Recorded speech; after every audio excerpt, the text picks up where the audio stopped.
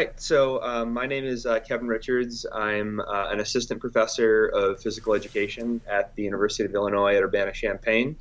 I study teacher socialization, which I guess if you think about it in a broad sense, it's the process through which um, teachers are recruited into, prepared for, and then continuously socialized through their lives and careers out in school settings.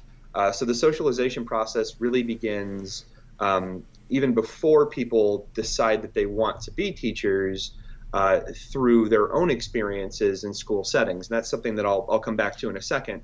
But typically we use occupational socialization theory, which is a particular type of socialization theory that was developed within physical education, which I think is something that's kind of unique and interesting about that perspective.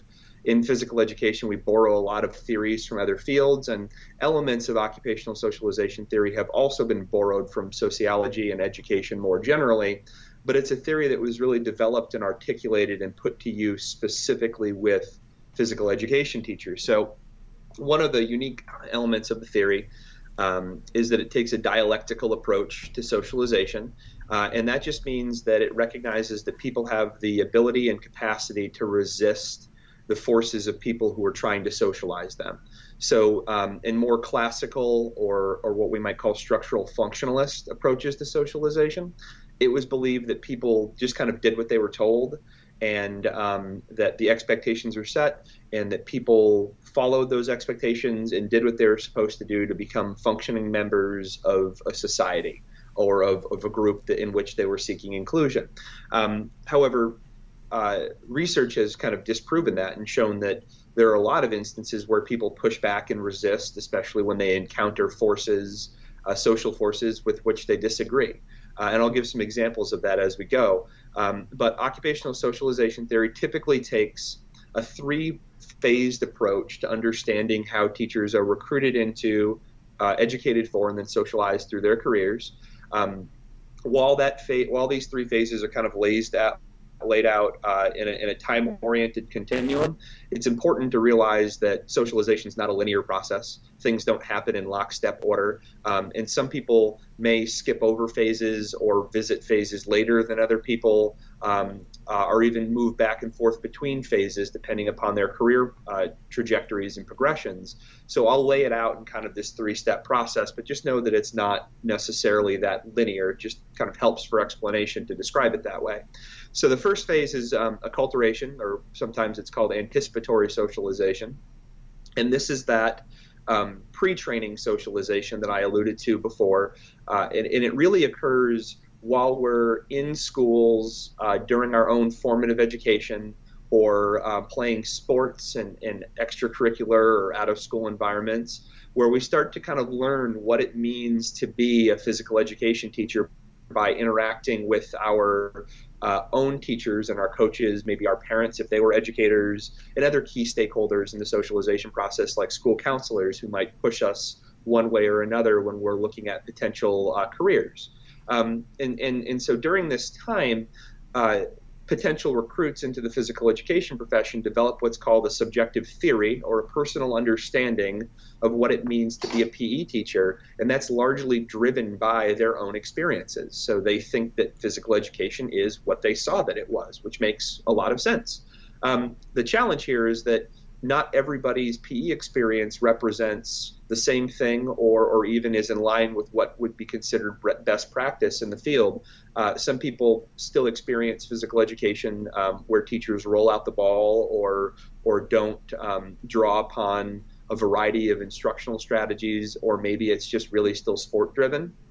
And so students go through these programs and think that that is what PE is, when in reality it could be a lot more and a lot broader than that, but their own experiences drive their recruitment. So if they have an experience that they don't think was that good, then they're likely to not pursue a career in physical education. And if they want to work in human movement studies, maybe they enroll in a kinesiology program more broadly and pursue physical therapy or strength and conditioning or something else. But the point there is that childhood experiences are that kind of first mechanism through which the physical education profession recruits new members.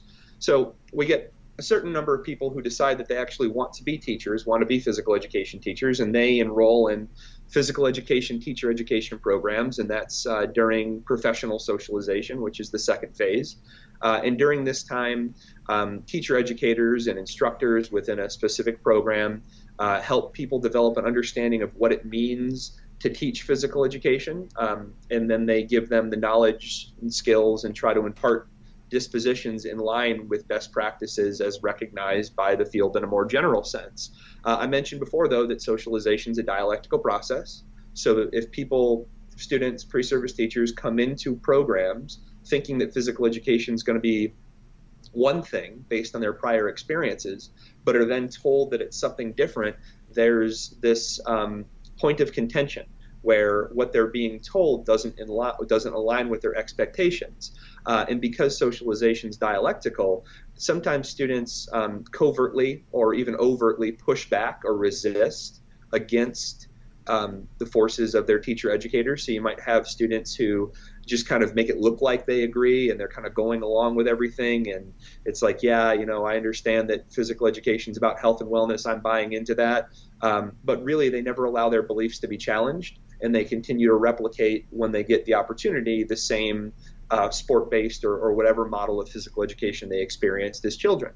So as a result of this, a couple of my colleagues and I have really advocated for physical education teacher education programs that look to challenge pre-service teachers' preconceived notions, but to do that in a way that allows them to kind of grapple with their own belief systems. So we're kind of helping them along the way towards greater reflection. And I think that that's a real key point, because if we bring students in and we tell them what they need to believe and try to force them to do it, they might kind of comply with us while they're there. But when they get out, they're probably just going to go back to what they had previously thought physical education was about, because their core beliefs and ideologies were never challenged. We believe that this is best accomplished then through a combination of field-based approaches to teacher education. So we put students out in the field and get them experience working with children in schools, and then also drawing upon constructivist pedagogies that recognize that students come to teacher education with these preconceived beliefs, validate those preconceived beliefs, and then try to dialogue through them towards greater understanding. And we've found some success through our research in helping students challenge their initial thoughts through that process. So the other thing about teacher education is that we believe that it should prepare students for the time that they spend working in school. So, their first job after they graduate, both in a technical sense, so we're giving them the skills and the knowledge needed to be a good teacher, but also in terms of helping prepare them for kind of the political and social realities of schools. And that'll kind of segue into this last phase that I'll talk about here. But schools are political environments, and physical education teachers are often marginalized. And so dealing with that is something that we think people need to be prepared for, so that they're not just kind of thrown out to the wolves on day one without ever being told what it was going to be about. So we use things like case studies, for example, to help pre-service teachers understand the realities of working in schools, talk with them about it, and then develop that greater understanding. So again, that kind of moves into the third phase, which is organizational socialization. And that's the process through which people are inducted into the Society of Teachers in their school environments. And then socialization is an ongoing process from that induction process all the way through career exit or retirement. Schools, as I mentioned before, are very political environments, and they tend to invest a lot of power and responsibility. Been there the longest, so they give rewards based on seniority. And that becomes problematic in some ways, because you have new teachers who are trained in very innovative approaches, who are ready to come out and implement what they just learned through teacher education. But then sometimes they're faced with colleagues who kind of take a custodial approach and just want to maintain the status quo or the current happenings rather than integrate these innovative perspectives. And so teachers often have to kind of confront the social realities of their work. And as a result, some people come in and they kind of adjust to the way things are being done. So they might, go back to those sport-driven, quote-unquote, roll-out-the-ball approaches to physical education that they had seen during their own acculturation, despite what they had learned in teacher education. Or some of them use a strategy that's called strategic compliance, which is kind of covert resistance. And this happens when they just kind of take it as it is for the time being, go along with it, go along with the status quo, while never really agreeing with it. And then once they're in a position to enact change without social pushback or social sanctions, they do that. And then the other group of people, the third group of people, which are those that kind of take the largest risk, are those who go in, recognize that what is happening is not in line with what they believe to be best practice, and try immediately to affect change. But because schools kind of prioritize seniority, that can be, in your beginning teachers especially don't have tenure, that can be a risk. So we've actually recommended to a lot of our teachers that they kind of go in and strategically comply some, but look for openings to enact change and do that on a small level, and then gradually build up towards getting everybody on the same page, which could take some time. So be patient and kind of go along with it. Last thing I'll mention is that I also alluded to this before, but physical education is often socially constructed within schools as a marginalized subject. So it's not viewed as being as important or as having the same status as other subjects within the school, such as math or language arts or science, that are more considered, central or core to what the mission of schooling is supposed to be about. And that marginalization has a lot of impact both on the discipline of physical education as well as on the PE teachers. Some PE teachers over time just kind of grow to accept their marginal status, and they kind of just view themselves as a break in the day for the kids, or as a way for them to get their energy out so they can go back to quote unquote real learning.